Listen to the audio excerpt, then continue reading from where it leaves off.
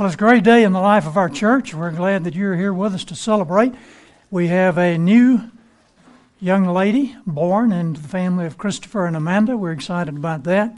We have a new gay engagement, Max and Bree. So we're excited about that as well. Hallelujah. And we have some guests with us today, and we're glad that you're here. I trust that everyone has a study guide. If you don't have one, if you'll raise your hand, we will be sure that you get one. Daniel, we've got some folks. Oh, here we have Caleb right here. Pass those around. We're moving into our study in the book of Joshua. We're still in the opening chapters of Joshua, and if you will turn in your Bibles to that place, we'll be referring to some of the verses that are found there. Joshua 1, 2, and then in chapter 3, verse 5.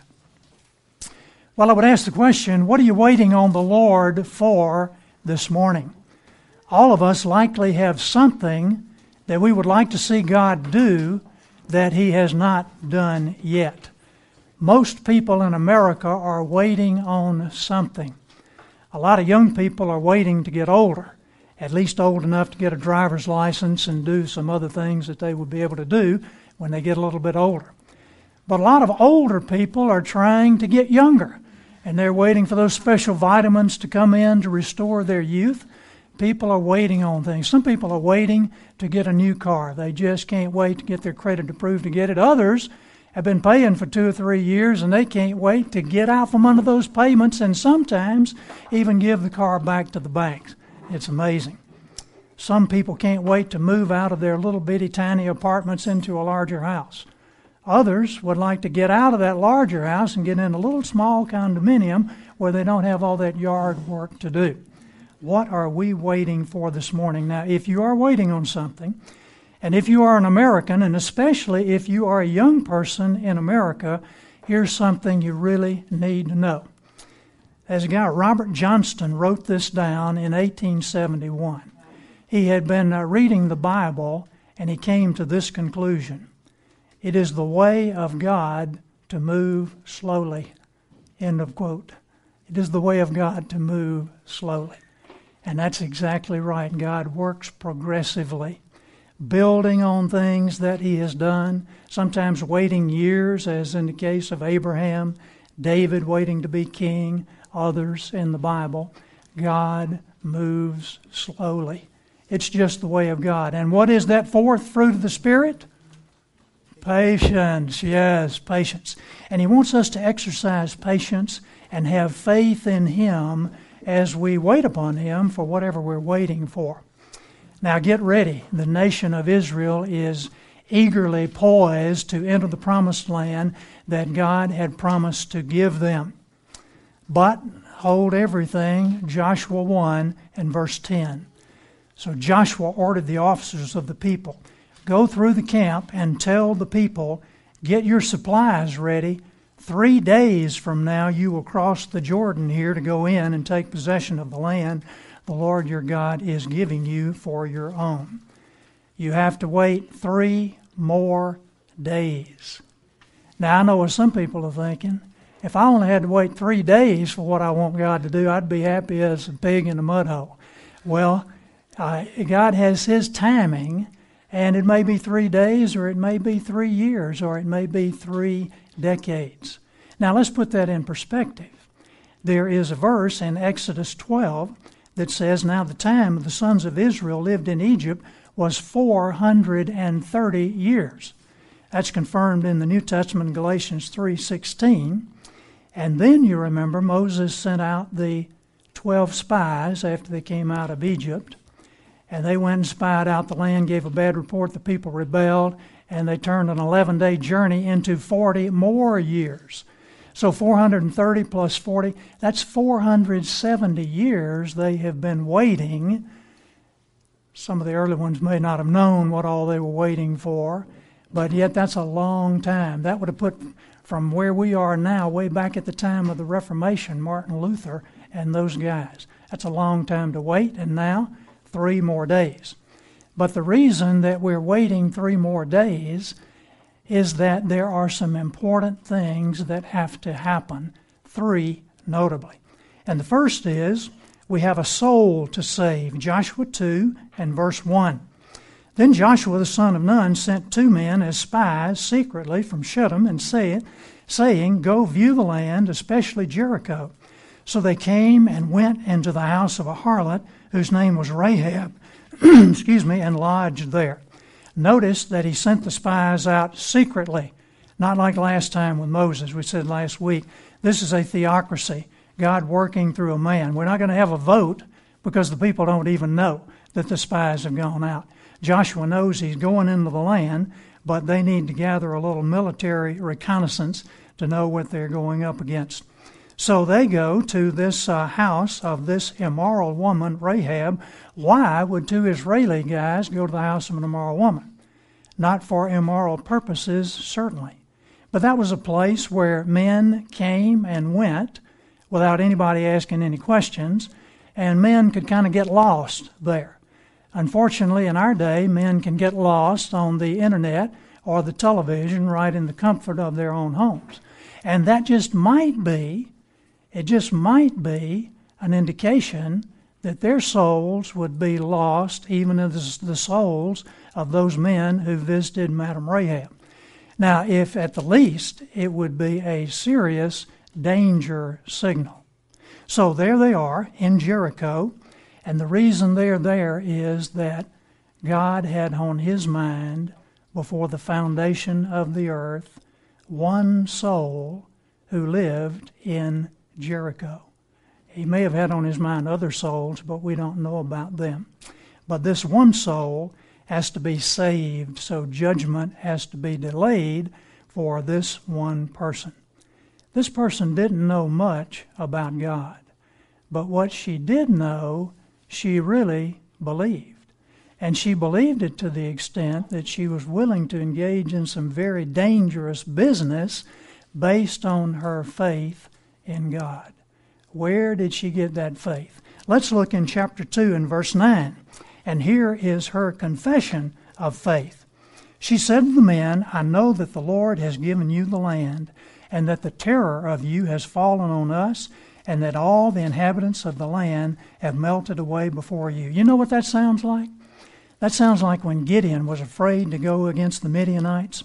And you remember God said, okay, I'm going to give you a sign. You take your servant and you go down to the camp of the Midianites and you'll hear something. And sure enough, they crept up and they heard this guy telling his buddy that he had a dream.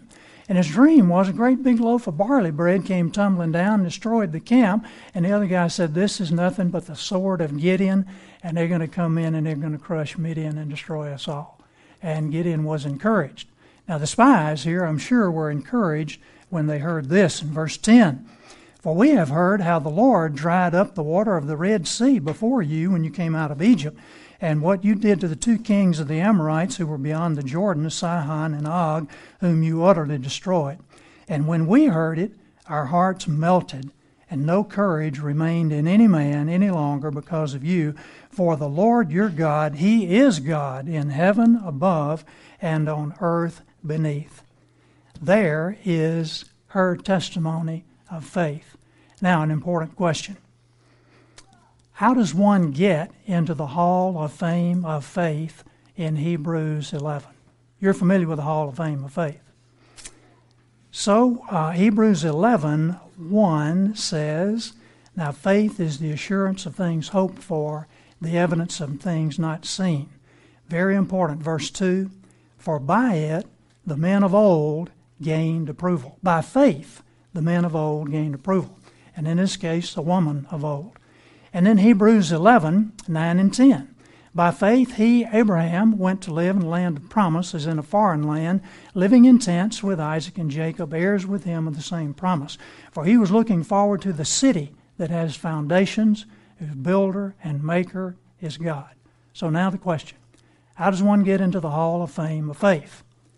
Multiple choice. Number 1, tell a really big whopping lie. Number 2, do some good works. Number 3, marry into the right family. Number 4, other.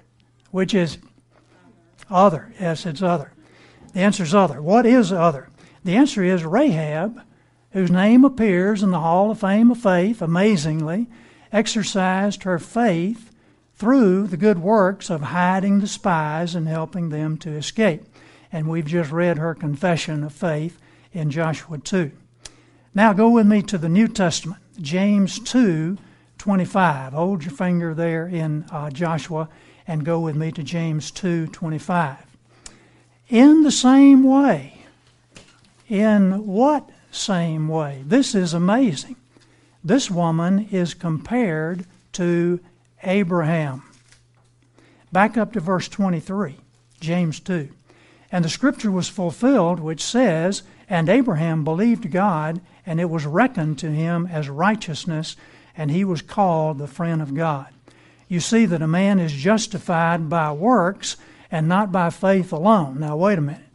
I thought, for by grace are you saved through faith, and that not of yourselves. It's a gift of God, that no one should boast. Well, you got to read that whole little passage, and we'll read some more. And what that means is a man is justified not by faith alone.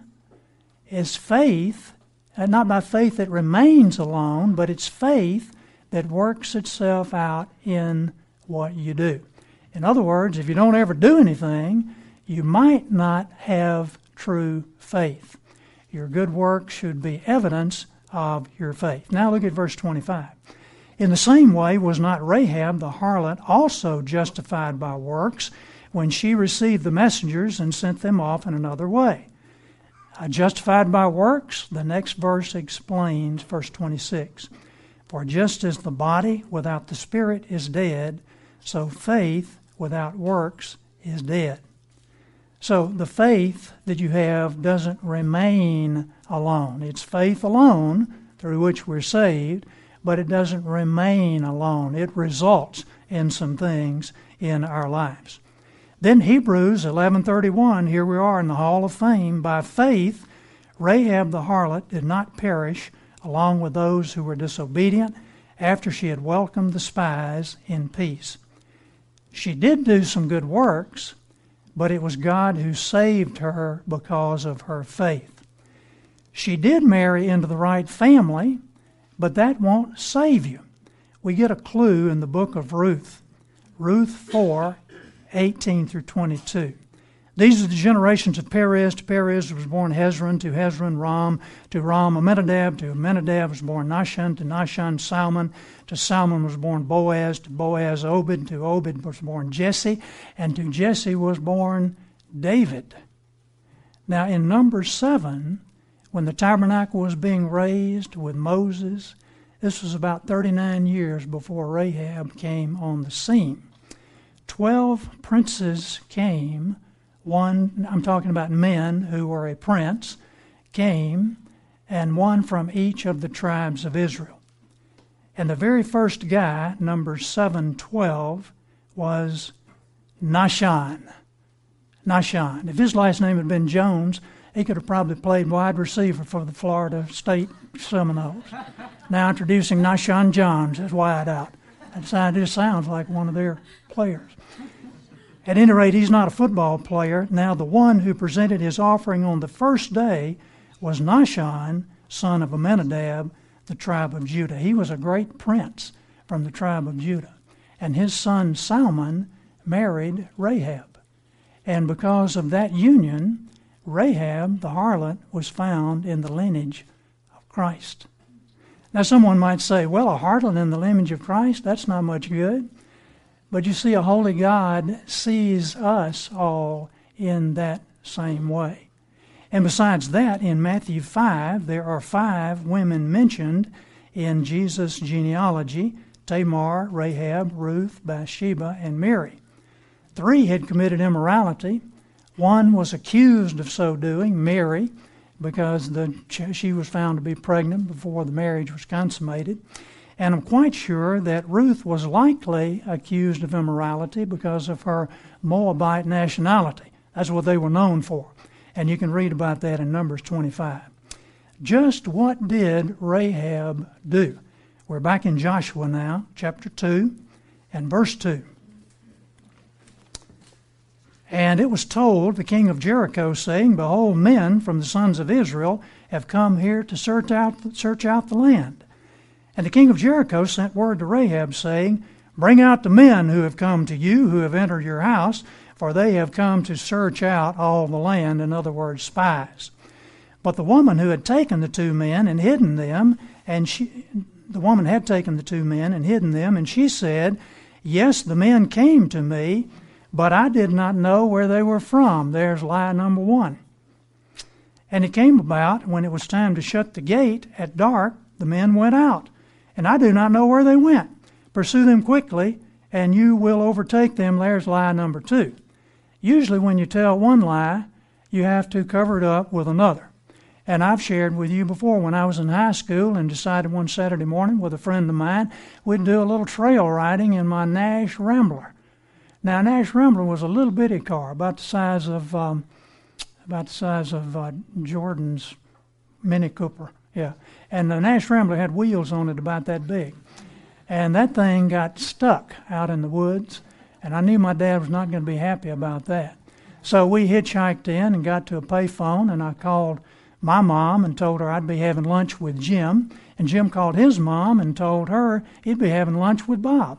And then we hitchhiked down to my dad's auto parts business and got the shop truck that had a hoist on it. So we'd pull that car out and get it all back, and nobody would know a thing about it. Then we got the truck stuck. That was a bad, bad day. And my dad called. Some of the men said, "Hey, Bob took the truck," when they were looking for the truck in the business. And he called Jim, and Mom said, "I thought they were over at your house." Oh, that was really a bad day. One lie leads to another lie. And now we've got this lady with two lies already. In verse 6, she brought them up to the roof and hid them in the stalks of flax which she had laid in order on the roof. So the men, that's the Canaanite men, pursued them on the road to Jordan, to the fords. As soon as those who were pursuing them had gone out, they shut the gate. And then there's verse 15, "Then she let them down by a rope through the window, for her house was on the city wall, so that she was living on the wall." There may have been other men in the past whose immorality was discovered who had to go out the rope, out the window on the side of the wall. Now, they like to utilize space there. Yvonne's dad, when he was in college, lived, would you believe, in a room in Tiger Stadium. You'd have to be a football fan to do that. I mean, in the stadium. And they like to utilize space there in Baton Rouge, and so it's not unusual that people were living on the wall. And, of course, that gave men a way of exit there over the wall in the rope if need be. And these guys needed it at that time. Now, here's the big question. Why did God bless Rahab when she told a whopping big lie, two of them, in fact, and we never know that she repented, and God never took her to task for what she did, and she wound up in the Hall of Fame of Faith? Now, let me tell you that Bible commentators are all over the map on this one. And some of it gets confusing and rather convoluted. But I've got a simple explanation for you. I'm not sure it's a real good explanation. I like it okay. Some people wouldn't like it. Some people would say it's heresy. But at any rate, it makes sense to me. The 9th commandment says, "Thou shalt not bear false witness against thy neighbor." This command reads neighbor, not enemy. I would say that no enemy, or no one acting as an enemy in times of war or acts of war, is entitled to the truth. Now, you dads are going to have to go through that this afternoon and make sure. My dad was acting as an enemy, so I decided not to tell him the truth. We can't go there. But in Scripture, we see Ehud, the judge in Israel, he told Eglon, the king of Moab, that he had a special message for him from God. Get all the people out of here, out of the court. And the message was an 18-inch dagger in his stomach. Well, you might say there was an element of truth in that. But what about when King Achish of Gath, Philistine, asked David where his raiding parties had been when David had gone over to the Philistines? And David said, in the Negev of Judah. But actually, that wasn't where he had been at all. He had been raiding the Geshurites, the Girzites, the Amalekites, all who were enemies of Judah.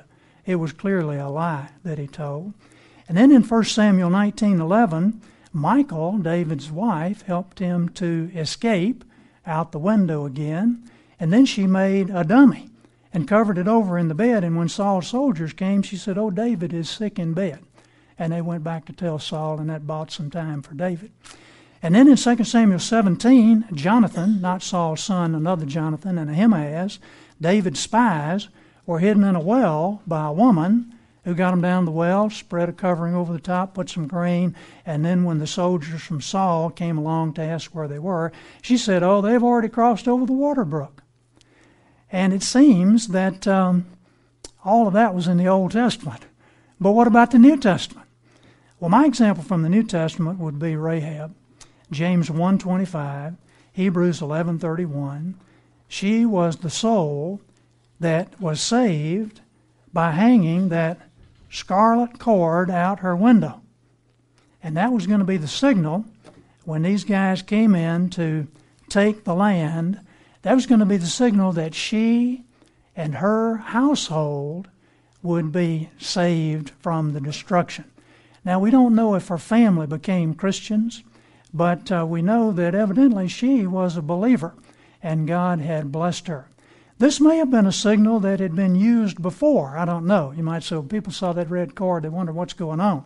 She may have used that as a signal before on some things.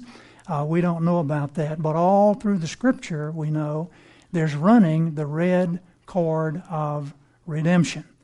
And it begins way back in Genesis when God kills the animals to make the covering, to make the clothes for Adam and Eve. And then it goes right on through with the blood sacrifice pointing to Christ. There is a fountain filled with blood drawn from Emmanuel's veins, and sinners plunge beneath that flood lose all their guilty stains. She was saved by the scarlet cord out the window. Well, that's the first thing. We had a soul to save. Now we have a separation to make, Joshua 1, verses 12 through 14. And to the Reubenites and the Gadites and the half-tribe of Manasseh, Joshua said, "Remember the word which Moses, the servant of the Lord, commanded you, saying, The Lord your God gives you rest and will give you this land."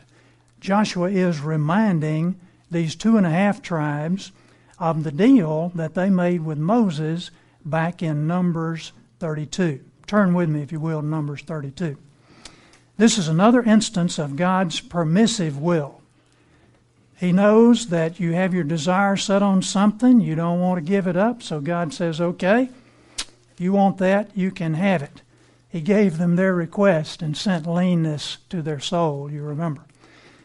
Now we're going to go through this pretty quickly in Numbers 32. But the sons of Reuben and the sons of Gad had exceedingly large number of livestock. Obviously, they were wealthy. So when they saw the land of Jazer and the land of Gilead, that it was a place suitable for livestock, the sons of Gad, the sons of Reuben, came and spoke to Moses, to Eleazar the priest, and to the leaders of the congregation, saying, "All this land which the Lord conquered before the congregation of Israel is a land for livestock, and your servants have livestock." And they said, verse 5, "If we found favor in your sight, let this land be given to your servants as a possession. Do not take us across the Jordan." Now this land was on the eastern side of the Jordan River. There's going to be a problem there, and we're going to see that God is not happy with that.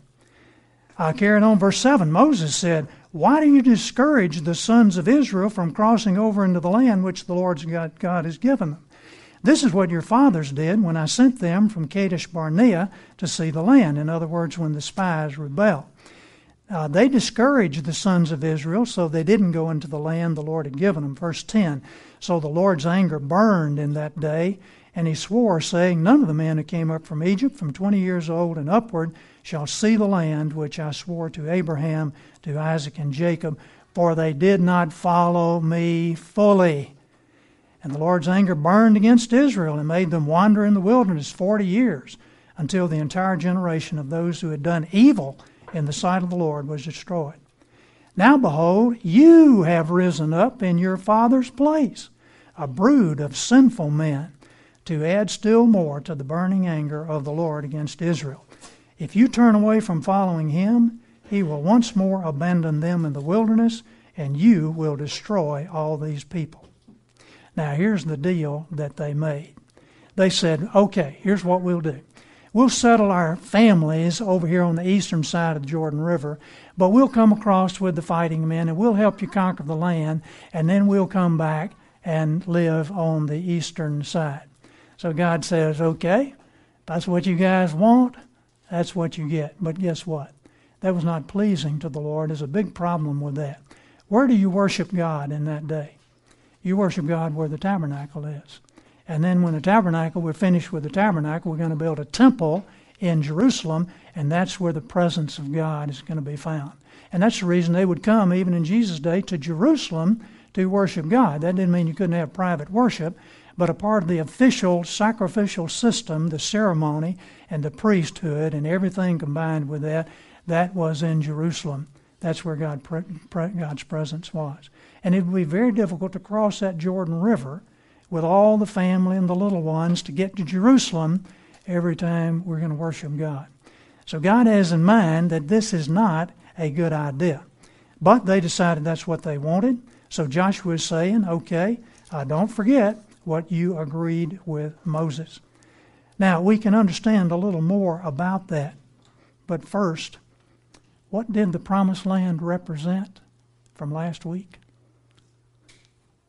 Full spiritual maturity in Christ. We said it's a picture of that, of becoming really mature in Christ and understanding the fullness of what God desired for us. Do you really want that full maturity in Christ? Do you really long for that? Well, the men of Reuben, Gad, half-tribe of Manasseh, called the half-tribe because half of them went on in, but the other half stayed on the eastern side. They made their decision. They had tasted of the blessing. They entered the Promised Land, but then they chose to live outside of God's provision. Let me tell you what's said about them in Judges chapter 5, verse 16. In the districts of Reuben, there was much searching of heart, meaning an uneasy conscience. I guess so. They were trapped in the love of the world, its indulgence, its pleasures, its sin. We say now, well, how do you know that? Well, we're coming to that. But in the New Testament, there's a warning for us. Hebrews 6, 4 through 6, again, a very difficult passage. Here's what it says. It's impossible to restore again to repentance those who have once been enlightened, who have tasted of the heavenly gift, who have shared in the Holy Spirit, and have tasted of the goodness of the Word of God and the powers of the age to come, and then fallen away, since they are crucifying once again the Son of God to their own harm and holding him up in contempt. Now, would that be a Christian, or would that be a non-Christian? Because if it's Christian, it looks like he's losing his salvation, and we don't want to say that. I think it would be a person who was going to church, and they were in a Bible study, and man, they were seeing things happen, and lives changed, and the Spirit move, and they were a part of things, and then the world, with its pull, just kind of eased them away from that, and they went a little further, and they went a little further, and finally, they didn't have any more faith. Their faith was in the pleasures of the world. They tasted of the things of Christ, but they turned back to the world and everything it had to offer. How can we avoid that in our lives? Here's a good word from John Piper. Quote, I know of no other way to triumph over sin long term than to gain a distaste for it because of a superior satisfaction in God. That's pretty good. Thomas Watson, Puritan pastor, makes it short and simple. Till sin be bitter, Christ will not be sweet. Is sin bitter in your life? Then it's easy to turn to Christ. 1 Chronicles 5. You don't have to turn there, but the eastern tribes mustered a pretty good army. That'd be Reuben, Gad, half-tribe of Manasseh. They had 44,760 valiant men. And they fought and defeated the Hagarites and other enemies. and they became wealthy. And then when you become wealthy, there's a tendency to fall into idolatry. And you start saying, the strength of my arm has gotten me this wealth. Moses warned them against that back in Deuteronomy. So their apostasy resulted in something. And if you look in 1 Chronicles 5, verse 25 and 26, you see that they were the very first ones to be taken into captivity by the Assyrians when Tiglath-Pileser came and overran the land. They were the first to go. It took some time, and then the northern tribes were captured, but they were right there out on the outskirts on the firing line. They didn't even have the Jordan River to protect them. What about us this morning? Are we looking for God's best in what He promised in the promised land? Are you willing to pay any price to lay hold on that? Yeah, there are going to be some giants in the land. There are going to be some strongholds that have to be overrun and cast down. Or is the world calling your name?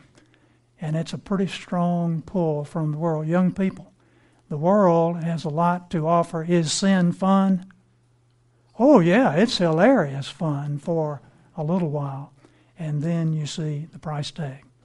There's a separation to make, and these tribes decided they didn't want what God had to offer. Then there is a cleansing to complete. Joshua 3 and verse 5. We've seen a soul to save, a separation to make, now a cleansing. Joshua said to the people, consecrate yourselves, for tomorrow the Lord will do wonders among you. Consecrate yourselves. In some translations it says, sanctify yourselves. Now we know what sanctification is. But let me give you Alan Redpath's definition here. A quote, a reminder. The wonder-working power of God depends always on the sanctification of His people. The level on which God meets men depends on the level on which we as Christians are prepared to meet our God. End of quote. And we're told in the New Testament God is looking for cleansed vessels to use for His kingdom's purpose. Now, there were a number of laws in the Old Testament that had to do with external sanctification, external cleansing. Exodus 19:10, the Lord said to Moses, go unto the people and sanctify them today and tomorrow, and let them wash their clothes, and be ready on the third day, for the third day the Lord will come down in the sight of all the people upon Mount Sinai. When you get ready to do business with the Lord, you got to be cleansed. But that was external cleansing. Things like washing their clothes, abstaining from certain things, it had to do with ceremonial purification. But in spiritual purification or internal sanctification, the important thing is the condition of the heart. Do you believe in God's promises? Are you willing to purpose to obey His commands? We'll stumble and fall, and we have forgiveness, but do I purpose to obey God? Or do I just say, hey, I don't have to obey. I'm covered under the blood. Well, be careful. Faith works itself out in works. And part of those works would be obedience to the Word of God. New Testament, 2 Corinthians 7:1. Therefore, having these promises, beloved, let us cleanse ourselves from all defilement of flesh and spirit, perfecting holiness in the fear of God. Paul is telling us to clean up our act. God is looking for cleansed people. He's not looking for clever people.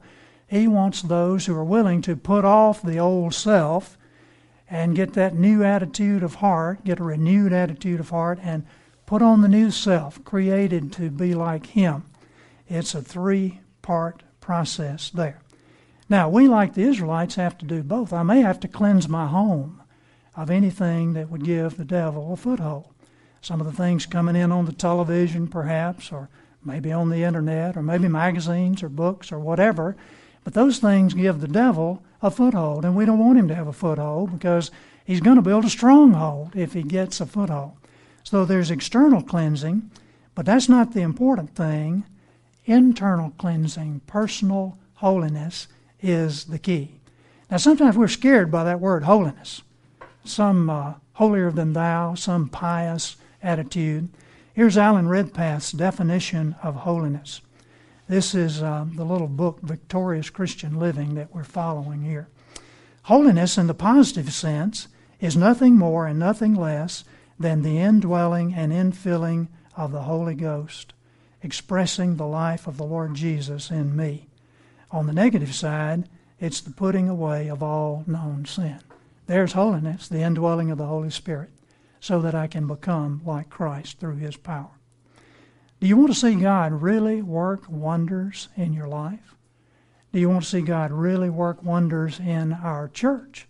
Then we're going to have to be a cleansed people. No one may know what's going on in my heart or what's in my house. Yvonne and I are finding out what all is in our house right now. But some things need to be cleansed. J.C. Ryle reminds us, quote, in justification, the word to be addressed is believe, only believe. In sanctification, the word must be watch, pray, and fight. End of quote. Last section, waiting on the Lord. We've got some questions and answers to questions from the Scripture. We'll zip through these pretty quickly here. Do you often find yourself making plans, getting filled with enthusiasm, overflowing with resolve, only to become disheartened and discouraged before you reach the goal? Usually because you have to wait and nothing's happening.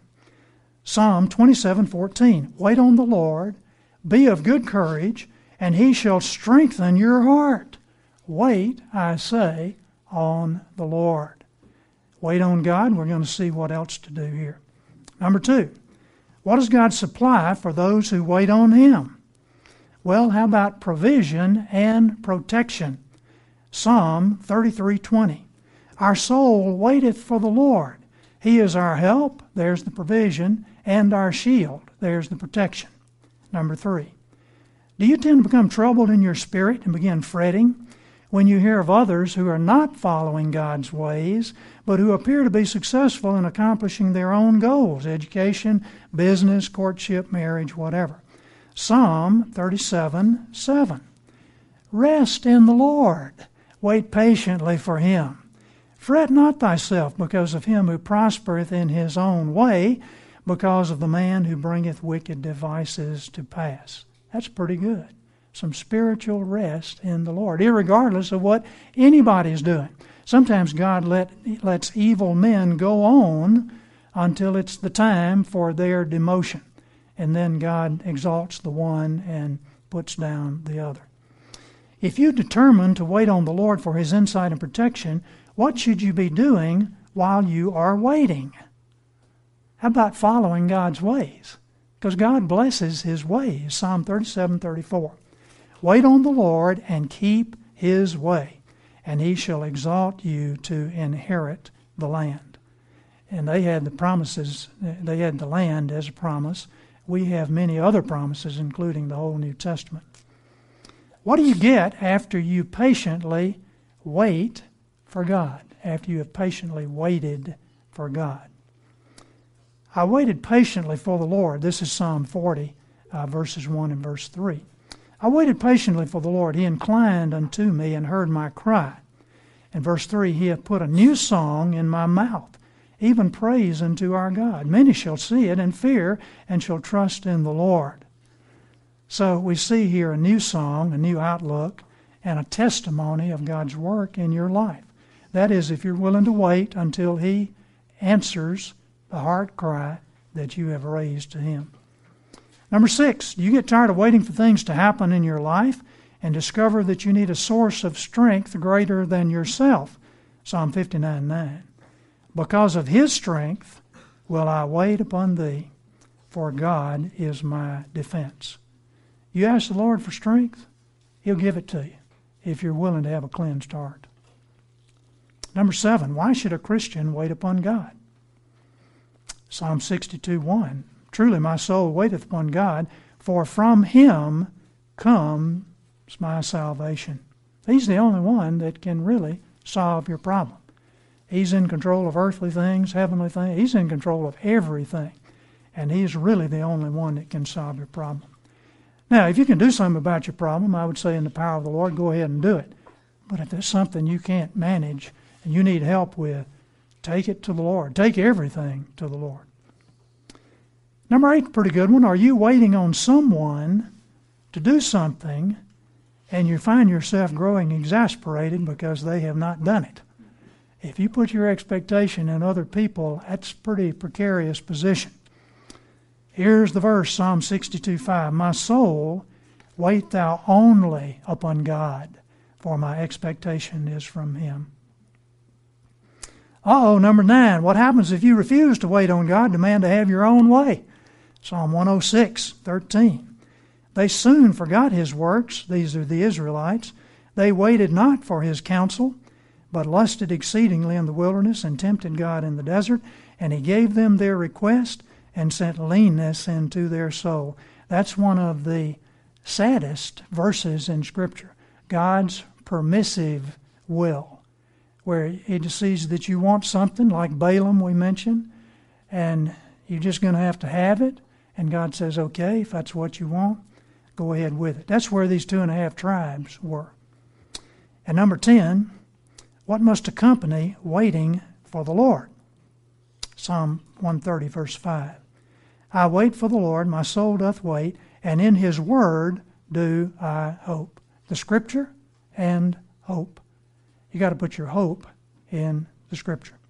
A couple of more that you didn't have room for on your study guide there. What happens when you commit yourself to wait on the Lord and then the answer finally comes? I'll tell you, joy and gladness. Isaiah 25:9. It shall be said in that day, Lo, this is our God. We have waited for Him, and He will save us. This is our God. We have waited for Him. We will be glad and rejoice in His salvation. Well, what do you get if you're willing to wait upon God?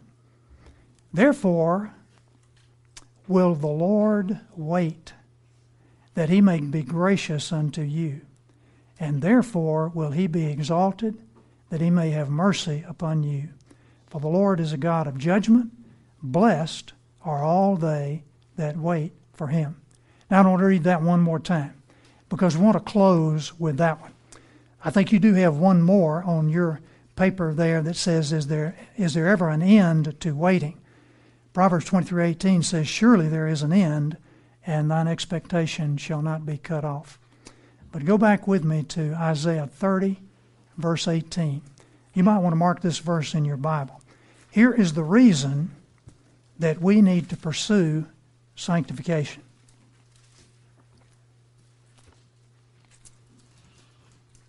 Therefore will the Lord wait. What's He waiting for? That He might be gracious unto you, and therefore be exalted, that He might have mercy upon you. Blessed are all those that wait for Him. Now, in that verse, God says He is waiting on us. What's He waiting for? Therefore will the Lord wait, that He may be gracious to you. What's He waiting for? He's waiting for us to be cleansed. He's waiting for us to be sanctified. External, internal, whatever it may be. There's the reason for the delay. We had a soul to save, Rahab, her family. We had a separation to make, these tribes that demanded their own way, didn't want to go into the fullness of what God had. And then we had a sanctification, a cleansing to complete. And I want to leave you with the encouragement that that third one is the one we need to camp out on. A sanctification, a cleansing to complete. We want to see the fullness of everything God has. And that means we're going to have to go into the land and we're going to have to possess our possession. It's going to be a war. It's going to be fighting giants. There will be some casualties. We don't want to become the casualties, but we want the fullness of everything that God has for us. Let's pray.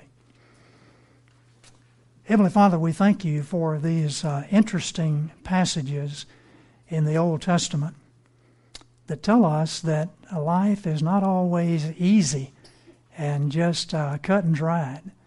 Lord, we need your strength. We need an understanding of your word through the Spirit that enables us to understand and apply. And we need that power that only you can give to turn from the world and all that has to offer, no matter how beautiful the land may be, and go with you into the promised land and face up to the challenge of everything that you have for us there. Lord, we know that these challenges make us stronger, give us a greater trust in you. We pray that during this Christmas season, we will not be enamored by the world and all of its advertising and all the excitement that it has to offer. Lord, we want to celebrate your birth, and we want to be encouraged with your deliverance through a Savior, the blood of Christ. Guide us now as we have a time of fellowship and as we go into our worship service. We thank you for the privilege of serving you, and we pray all these things in Christ's name and for his sake. Amen.